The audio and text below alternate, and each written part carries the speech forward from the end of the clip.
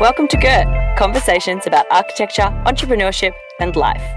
We are proud to acknowledge the traditional custodians of the land, to recognise their ongoing connection to country, land and waters that were never ceded, and to pay our respect to elders, past and present. Your hosts are Monique Woodward, Director of Wal Wal Wal Architecture, mother to Cleo, recording on Wurundjeri country in Melbourne, and Nick Brunson, Principal and Creative Director of Nick Brunson, father to Bo and Minnie, who's in Perth recording on Wajjuk Noongar Budja. Mon and Nick are celebrated industry thought leaders. Both have won the Australian Institute of Architects National Emerging Architect Prize and are Dulux Study Tour Prize winners. They bring candour and vulnerability to conversations about creativity and personal expansion. Please enjoy.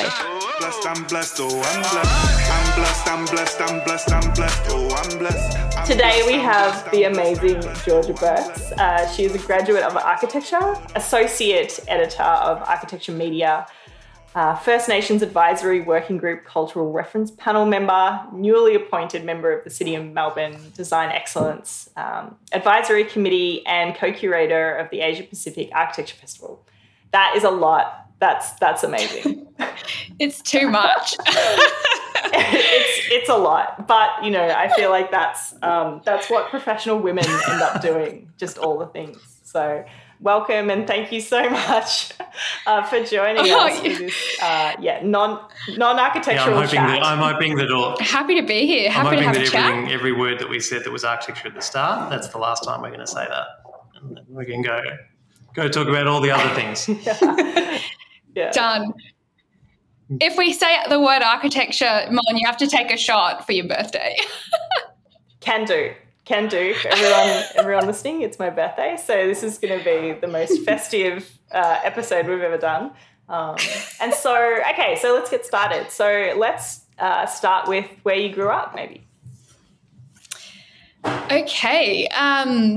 Well, I'm a Brizzy girl. I'm Brisbane born and bred. And for those up in Brisbane who know the area well, I grew up originally in Annerley, which is the south side of the river, and spent a lot of time there. And then we sort of moved to Tarragindi growing up with my family. I'm the eldest of three, so there's myself, my younger brother Levi, who is a character, and so is my younger sister Ebony. And so we're quite close actually. I'd probably consider them some of my closest friends, as well as my parents. Mum and dad are great humans, and I think they've done a pretty good job. But yeah, I grew up in Brizzy and spent holidays on both the Gold Coast and Sunshine Coast, and I guess I'm close with my family on both sides as well. So my background, obviously, I'm a proud descendant of the Kamilaroi and Dunghutti people, which are northern New South Wales, and then the other side is Danish and English, so interesting mix. But all great characters and great humans on both sides of the family, and I keep in touch with my cousins as much as I can. They're sort of all around the world now too, which is a bit weird during these times, but it's nice and sort of keeps the family combos really interesting. And so you're in Melbourne now, right? Yeah, I made the move down to Melbourne at the start of this year. Caitlin Butler sort of convinced me to come down and sort of divert my career pathway from practicing architecture to publishing and writing about architecture, which I think really suits my personality as well, actually. And I thought I've always been really curious about writing about architecture. And so I thought, even though it's a bit of a weird time to sort of make a career change and even move cities, I thought, why not? And it's kind of been a really interesting year for me, actually. So I actually got engaged in December 2020 to my dear partner, Tom, who's a teacher. Thanks, guys. And then I was like, so thanks. I said yes, and I'm moving to Melbourne. So he's actually been up in Brisbane. Oh, you're kidding? Yeah, he's been up in Brisbane this entire year. So, that was always the plan, because I think, when you do kind of make a career change, I guess kind of when you're sort of starting off a career, and Tom's a teacher and his career is quite developed, and it was a bit of a risk. Obviously, I think it's always a bit of a risk to decide to do something really different in a way from what you've known for the past 7 years.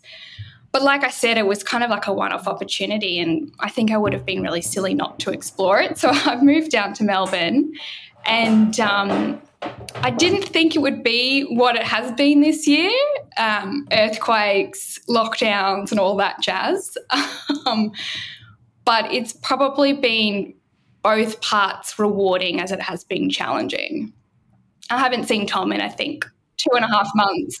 Oh, God. So the idea of going down on your own is a little bit of keeping a foot in both worlds in case like the job didn't work out, or not wanting to drag Tom away from a, already partly established career, or, just trying to maintain a bit of independence and, all that sort of stuff? Yeah. Probably all of that in one. Mostly, I think it was kind of a bit of a financial security thing as well, because Tom has a pretty good gig up in Brisbane. He's got a new gig down here that's equally as exciting for him, which he'll start in January. Oh, cool. So there is light at the end of the tunnel. You are coming back together. We are coming back together, hopefully in December or January. Who knows yet? But there is light at the end of the tunnel. But it definitely was. It definitely was kind of just a moment where we both decided that I needed to do this, and we both are super supportive of each other, and I don't think he's ever said no to me at all in sort of exploring what I wanted to explore career-wise, which is amazing. But vice versa, Tom is one of the greatest humans, I think. Personally, I'm marrying the dude, so it's like I think he's one of the greatest people ever. But he's always been such a big supporter of what I've done. And so, yeah, we both came to the decision that, yes, I should try this, but just in case, it was so different to actually practicing architecture in a way, still involved in the industry. But if it so happened that it didn't kind of suit what I liked to do on a day-to-day basis, then there was that, I guess, safety net to sort of go back to Brisbane. But so far it's been just an epic ride and I've absolutely loved it. So he's making the move down, and I'm continuing my career in publishing and media. And so how did Caitlin get you to move from sort of, I guess, the trajectory of an architect to, sidestep into publishing? Like what were the nitty-gritty sort of persuasion points? Caitlin is very persuasive. She has a lot of energy. She's amazing, a dear friend of mine. And I kind of want to know what went down. That's a good question. I feel like it was this natural evolution. So I know we're not supposed to be talking about architecture, but it's kind of inevitable here. It's fun. So I guess, way back before I even started co-curating the Asia Pacific Architecture Festival up in Brisbane, I met Cameron Brun, and that was just at a panel discussion one night. And he then reached out to me to participate in the festival, and that's founded by Architecture Media. And so for the past 2 years, we were all working together quite closely, just sort of curating the list of events for this festival. And, Caitlin's a great person, and our personalities really meshed, and we liked how each other worked. And then I think it was over Instagram one time, she just shot me a message and was like, are you interested at all in this? And so we had a conversation over the phone, and I think, discussed the ins and outs of it. She knew, she had met Tom. She knew that my roots were pretty deep in Brisbane, and, she's super understanding. And, we just talked about it being a big decision. But ultimately, I think I was at this position in my life and career where the opportunity to try new experiences in a career path was the right move at the time. And, you know, I don't have any responsibilities with children or anything like that at the moment in my life. So I think it was a personal decision to be like, if I didn't do this, I would be like, what if, for the rest of my life? And I don't like that. I like to sort of figure it all out as I go, but in a sensible way. Do you think if the approach came, say, this was all delayed 2 years, and if the approach came to you now, with now the understanding that you can do this job remotely, would you have stayed in Queensland? That's a really good question. I have always wanted to live in another city, and Tom and I had always talked about doing that, and whether that was going to be overseas or in Melbourne or another city in Australia, that to me was something I always wanted to do. And the underlying thing that sort of stopped us from doing that, and when I say us is Tom and I, was, you know, looking for one of us having the job. And that was something like, it's funny with the relationship that Tom and I have is that I'm like this big dreamer, and then Tom is quite logical. So we kind of balance each other out in a yin and yang way. So I'll be like, let's do this, and push him out of his like boundary a little bit. But then he'll bring me back to ground and be like, well, we actually need all of these things to do it. Not saying no, but can you do these before you do that? We're getting a lot of this dreamer planner kind of, you know, dichotomy thing in these conversations. Is really interesting. It's almost like this kind of archetypal thing of people obviously drawn to each other and making great partnerships that then support each other and create good things or good decisions, and, you know, help each one become the best version of themselves and sort of push on. So that's it's just really interesting to hear it come up again. Yeah, Nick, you're absolutely right. And I think that's why Tom and I get along and have gotten along for, you know, so many years now. And he was like, okay, Georgia, we need to have one of us with a job like locked into whatever city we want to do if we plan to do that. And then one night I came home after talking to Caitlin on the phone. I said, so Tom, I got a job in Melbourne. Here we go. And he was like, all right, let's do this. So, but yeah, again, that plan to have me move down originally and then him follow through was his probably suggestion, and sensible suggestion. Do you think it's possible for two dreamers to be together, or do you think that actually that's that's why there's always that there needs to be the duality within a partnership? I guess I'm just trying to think about, you know, my own relationships and, you know, even friend relationships. Like there is always something that's just so similar about, you know, even within friend relationships, but then there is something that's just so different, I think, with the majority of them. So, yeah, I don't know. That's what a are your good thoughts? question. I absolutely think that dreamers can be with dreamers for sure. I think it would just come down to understanding what that person needs in that particular situation or in that particular time, and understanding how they react to something. And I think, you know, you can still be a dreamer and still be realistic. And I kind of tell Tom that I'm sort of like that, but he'll tell me otherwise. But I certainly think that true dreamers can be together. I mean, what do you think, Nick, in Geordie's a dreamer? I mean, she's an artist, right? She's an amazing planner, though. She's so organised and meticulous and real about things in the world and planning, and that's what makes her so successful as an artist. Is she's actually very, like, you know, completely organised. Like when she has the moments of like release and inspiration and intuition, she can like switch that part of her brain on. But I think in these conversations, it's not about pigeonholing people and going, you're a dreamer, you're a planner. It's about like, what's your default or what's your kind of orthodoxy. And so for her, like her base or default state is actually very ordered and planning and, you know, thinking ahead, and doesn't like uncertainty, likes to kind of, you know, she's got spreadsheets and, you know, lists and all that kind of stuff so her default state is it's the same. She's like that, but she can turn that part of her brain on and become the kind of, you know, the intuitor or the empath or, you know, whatever you want to call it, that sort of thing. Where, you know, I think Mon and I, we've spoken about this before. My default state is the same as yours. I'm like let's fucking go, you know, it can be, you know, we can be whatever, we'll work out the details later. But when we need to, like, you know, we both run businesses, and you can't run businesses without actually like being ordered and planning and thinking and putting things one foot in front of the other. It's just which power you turn on at what time.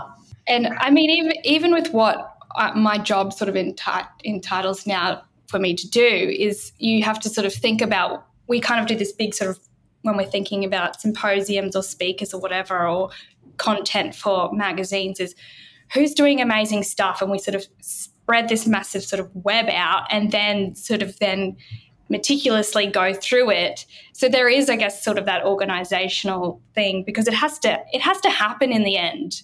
But that's not necessarily to say that you shouldn't dream big to start, but to get something to work and actually, I saw a great research diagram once, which was just like a series of funnels, like a kind of an expanding funnel, and then a sort of what do you call it, a retreating funnel, where it's basically to do great research or to create great projects. It's just a kind of a sequence of those events over and over again. So you kind of like, you start at a point and go out and think big, and then you get whatever you've taken that point and find it down to a position, and then you take that point that you've now formed, which is now further along the path, and you expand out again, and then you review it and you refine it back to another position. And that's kind of like, as exactly what you're saying, you've got to have both skill sets, or you've got to know where to call on those skill sets to help you kind of move forward and create those, those new points and those new, I guess, trajectories of thought or practice or writing or whatever it becomes.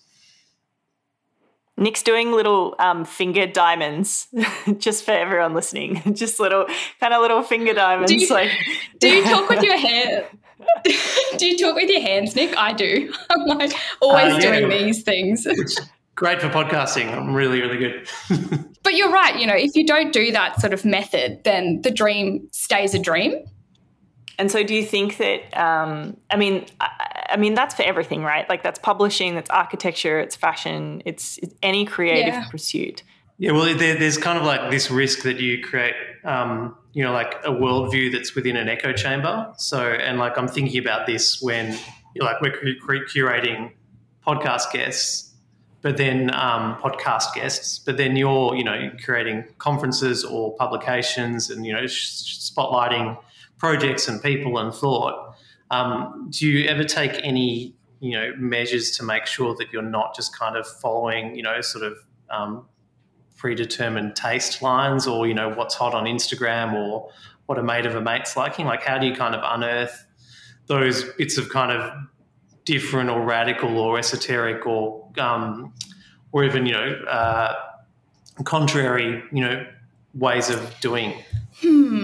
I think we definitely, we utilize our resources. We have such an amazing network at Architecture Media, and even within our editorial team. So we're constantly, asking each other and collaborating together, whether it doesn't matter what publication or which editor is, fixed on which publication. We actually all work as a really collaborative team. And from that, I think,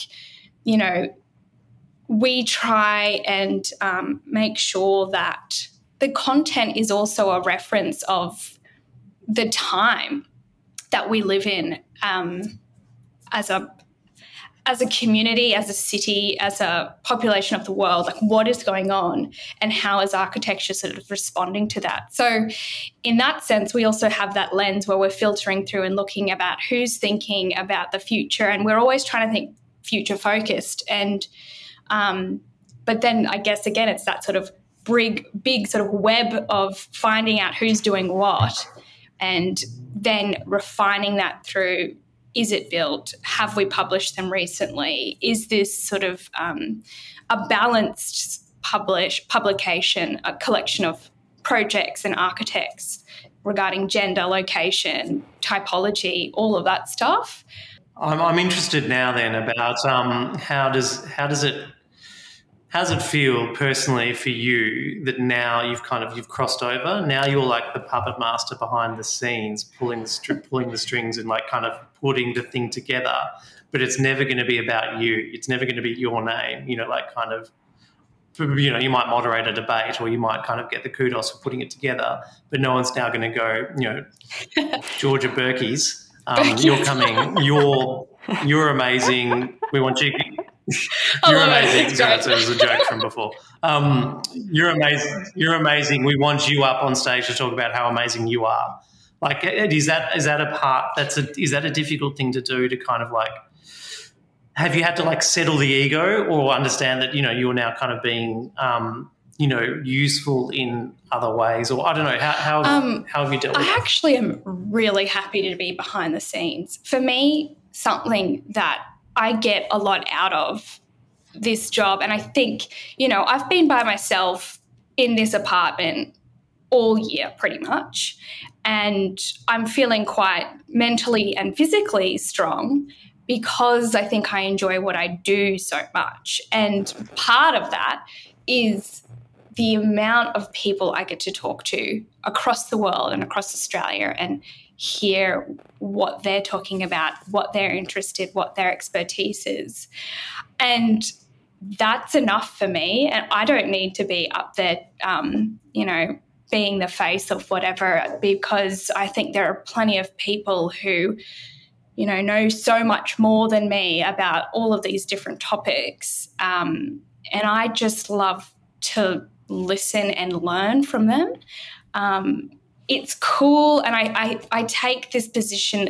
I feel quite privileged to be, sharing the information that we collect and print, because that's what the industry is going to be reading and being informed by. And it's really, really important for us as a team, as an editorial team, to make sure that, we have the right people talking, and they're experts and they're interesting and they've got something really great to say to help architects or designers think about the process of design or the outcome of the design and how the project can go beyond the building itself. So in regards to sort of being the person at the front, I'm much rather giving other people the platform. But I think that you are the person at the front. Even the fact that you're within this, but it's just in a slightly different way. But you think about your role, as we said in that sort of really long introduction, that, you're here on this podcast talking about you and your work and the impact that you have and the purpose that, that you feel needs fulfilling. Your role on the advisory, the First Nations working group, your role at DAC, like you're there because of your opinions and what you think, and that contribution is, it's not a drawing, but I guess I find more and more. But then that's all about the skill then of managing competing interests, which is about maintaining your strong personal brand and personal ethics and understanding who you are, but then being inside an operation and an organisation with its own set of values and outcomes and trying to manage the meeting point of those two things. And sometimes when that goes well, that's really successful, and sometimes when it doesn't, it's a mess. But if you can, stay strong and be, kind of be yourself within a system, then these are the sort of things that happen. You get the power of support of, and the machinations of big organisation and, established networks, while also kind of, propelling yourself forward into these more niche areas that are, are based on who you are. Yeah, absolutely. And you're right, Mon. Like I am lucky enough to be amongst these talented people and giving an opinion and advising from what I know. But I guess in regards to the role that I'm doing now, it supports my ability to do that as well at these platforms and in these committees, because I'm constantly learning from the industry, and I love that. I don't think that we would have potentially met as soon as we have if you had not taken that job, right? Like that sort of absolutely, which is in a way the same as this podcast.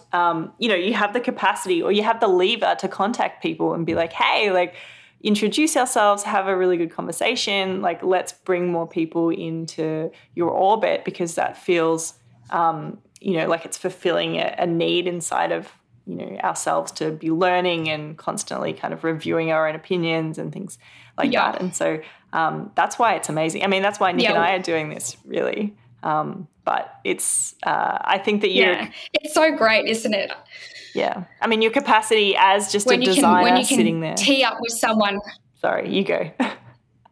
Yeah, and when you can tee up, sorry, I just loved your point about, yourself and Nick coming together to do something that's creative in this sense. And I think that's one of the things that I get a real thrill out of seeing happen as well, in whether it's the co-curation for the Asia Pacific Architecture Festival, whether it's advising on a committee, or the job that I'm doing now, is, like you're saying, you've got this orbit of amazing, talented people that and then you can pair them up together and you see something amazing happen, or something created that you didn't expect to. But I get a real kick out of that, and I get a real kick out of being surrounded by other creatives, because similar interests, similar point of views, morals, ethos, all of that jazz. And I think that's how great things are created.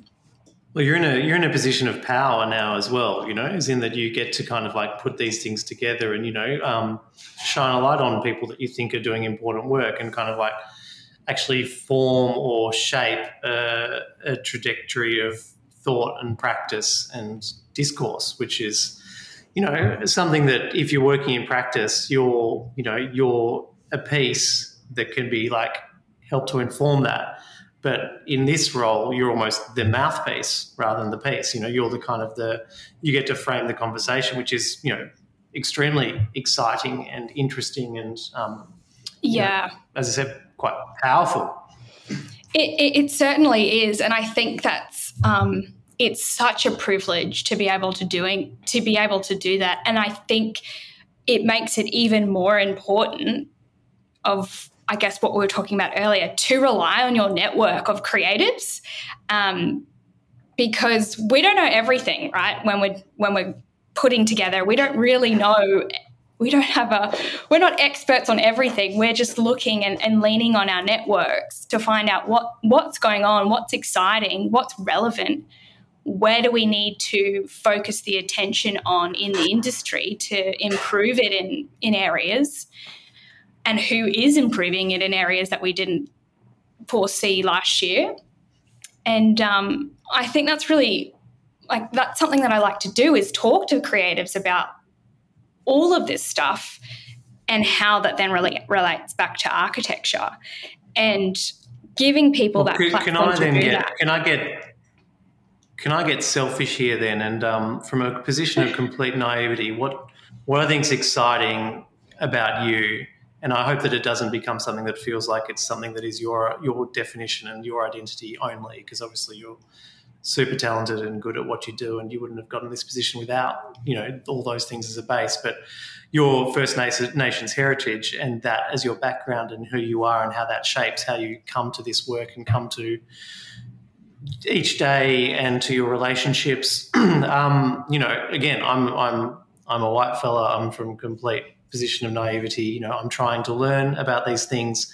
Mm-hmm. Like, what does it mean to you, and what does it mean to the work, and what does it mean for your people to kind of start to occupy these positions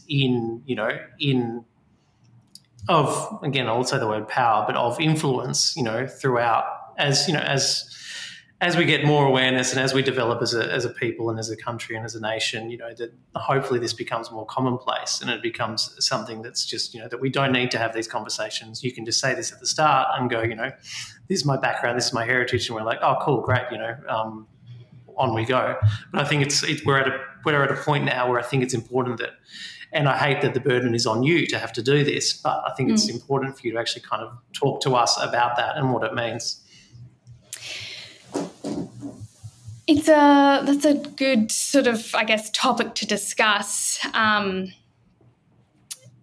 think, one thing that comes to mind when we talk about, I guess, culture and history is and I'm just sort of like putting my thoughts together here, so sorry if I'm talking a bit slow, but I just think back to when I changed career trajectories at the start of this year, and there is a lot of weight on the shoulders of First Nations designers and architects in Australia, but we can't fix 200 years of colonisation. And I think the movement and recognisation and inclusion of experts and designers that we're seeing now is a great step forward. And it's really important that we're seeing this movement too, because I think that's how we'll just sort of, in a snowball effect, we're seeing this change happen. For me, when I talk about the weight on the shoulders, I think about a couple of people who I'm close with in the industry who also have a First Nations background. And I think back to when I changed pathways at the start of this year, and there were some people I was scared to tell because they were expecting me to go and get registered. And I'm only a graduate of architecture still, and that doesn't bother me. And originally, yes, I was planning to go get my license, and potentially I still will in the future. But I thought it was weird that I had this sort of sense of guilt that I was sort of changing my pathway and not becoming an Indigenous architect. But then over the sort of course of this year, on reflection, I think it's almost just as important to be in the position that I'm in now, because I have this network into this community, and I'm growing that with my fellow friends and colleagues who are also Aboriginal or Torres Strait Islander in this industry. And for the position that I'm in now, when we start talking about giving people platforms and voices, for me, it's now about seeking out the younger designers and pulling them into focus too, and I'm talking about younger designers. I'm thinking also back in high school. Like, really, we all start thinking about what we want to do in adults when we're back at school. Some of us are lucky enough to know what we want to do straight away. Some of us don't. And I think architecture or design is quite abstract for some. Maybe originally it's more creative thinking in a different sense, jewellery making, furniture making, artistry, dance, and architecture might come later.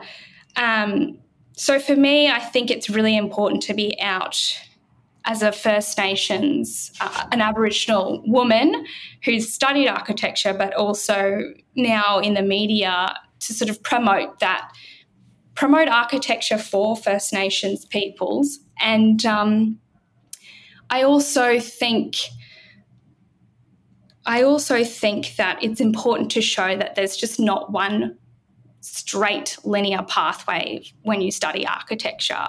And I kind of think it's important to show that for young designers or students coming through that, if you do feel this pressure, like, we're here together collectively with our allies as well. Like, we can't just do it all by ourselves, but we're here working together, and we'll support you, and do what you love. Do what you love, because that is how you will sort of, I guess, help reframe, and not so much reframe, but, have inclusivity, genuine inclusivity and genuine passion for First Nations voices in creation and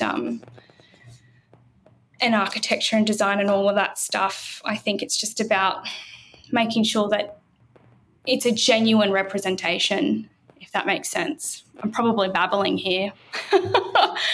I think it's amazing, and that was an incredible answer. And it just, the whole time you're talking, I was kind of thinking of parallels to AFL, and football, and the kind of the burden that was on the first Indigenous players that came through that, in terms of the Cratchit brothers and Leon Davis and Nicky Winmar and Adam Goods, and that the community didn't wrap their arms around them, and that there was just such an emotional burden on those people to kind of to tell the story and prove their worth and show their kind of, well, having to like prove themselves as, as equal or ability to belong. And I'm not saying that this is any, that, I'm not saying anything. I don't know anything, but I'm thinking about those parallels and hoping that, that we don't chew up people like you and spit you out because you're having to not only do your job, but you're having to be, a representative of your community at the same time, and you don't get paid for that bit.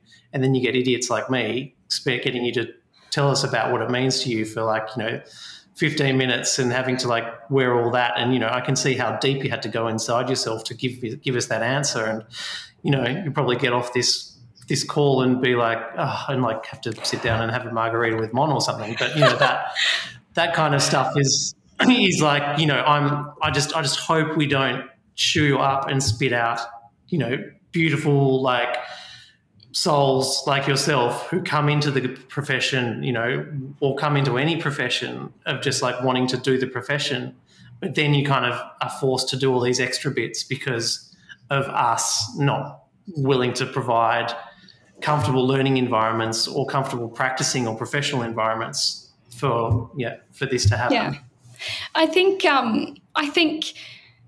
we're slowly seeing a change too. Like I said, there is a movement, and we're seeing a lot of collaboration between Indigenous artists, Indigenous designers and architects. And I think that's a really good thing to see, because it's just becoming part of, I don't want to say the norm, but it's just becoming part of our environment. And the building industry, architecture, it has a really I guess it's got that physical presence on country too. So it has quite a big responsibility when it has to respond to when we think about site and, all of those things that overlay a site. We're going beyond now just thinking about it in a climatic sense. We're thinking about the layers of the history of the site, whether it's a heritage building and then beyond to First Nations history and connection to country. And I think that's really exciting, because that's going to, I think that it's going to help bring more allies to the team. And then I guess it just becomes second nature. But yeah, the one thing I did want to add as well, just thinking about, what it means to be in this platform that I have as an Indigenous woman, I hope that my presence in the media and design shows, like I said, to younger up-and-comers who are Aboriginal or Torres Strait Islander that, you can do whatever you want, and just make sure that you love it. And, being Aboriginal is one part of me, and I'm proud to have that as one part of me. But I'm also all of these other things, and there's all of these other things that I love to do and that inspire me. And I think people pick up on that. And, I think that's really important for everybody to remember as well. And most people do. But, I think that's what I'm trying to show and represent when I'm Georgia Birks and I'm up sort of talking out in the community or whatever, is sort of to show all the different sides of me and all the different versions of me, I guess, and ultimately encourage the younger generation coming through to be comfortable with who they are and what they love to do as a creative, because I think ultimately my dad always said, do what you love and you'll never work a day in your life again. I don't know whether that's every day, but, I think that's kind of what I'm trying to role model. And there's such a power in just being who you are. And, even the very first time we met, you just had such huge energy. And I think that's, I think, why we've been drawn together as friends. And, I love that so much. And, but I think, circling back to, the power of influencing younger people, I guess it made me think about the work experience that I did my dad said I should do interior design. So I booked in to do some work experience in an interior design and architecture firm, and they'd muck something up. And so I ended up in the architecture department, and I didn't even know that, back, I guess maybe that was naive, but I didn't know that females were architects. And, I met Mel Bright from Studio Bright there, and I was just like, I want to, everything that you are, I want to be that. And, it was from that week of hanging out with her that I essentially just have followed her my entire life through, going to RMIT, to, she got me my first job at Lab after first year. I did as she did. She started her own firm. I started my own firm. And I think that, just that in itself is just the most powerful thing, because, it's the power of role models and the power of mentorship and the power of just being seen. And in a way, she kind of made my life easier, because I fell in love, and then just, obviously there's some key differences. She has 2 daughters, I have 1, but, we both married older men. But, I think it is so powerful just being, and I guess, we'll never know the people that we're influencing necessarily or have influenced on our journey. But I think just the power of being yourself is just enough. But it's hard. Being yourself is the hardest thing to do. Like, you kind of, because you've got whatever it is, I'm 40, like you got 40 years of programming of people around you telling you who they think you should be. And the hardest thing is to quiet that all down and listen internally and kind of go, no, who do I want to be, or who do I feel most myself? Because, your profession tries to force you to be a certain way, wear black, do this, make silly shapes, or, in publishing you'll be forced to be, there's all these kind of non-verbal cues, as well as, also the opinions of, if my dad wanted me to be a banker and a stockbroker, and for a while I thought that's what I should do. But it takes a while to get that all out of your system and kind of go, no, who am I? What do I want? And I think that's almost your life's work, is kind of getting to that point of peace and quiet and calmness inside yourself to know your direction and then walk the path. Yeah, and I think I couldn't agree with that more. I think it's also a skill to really, 1, understand who you are, but then 2, appreciate yourself and be thankful for who you are, because there's nobody else in the world who will ever be you, right? And, you can't make everybody happy, so just at least make yourself happy. And I feel for me, it's kind of a crescendo for me this year. I literally have been by myself pretty much all year, and I've had this quite a major change in my life, I guess, it's a big change to change your career.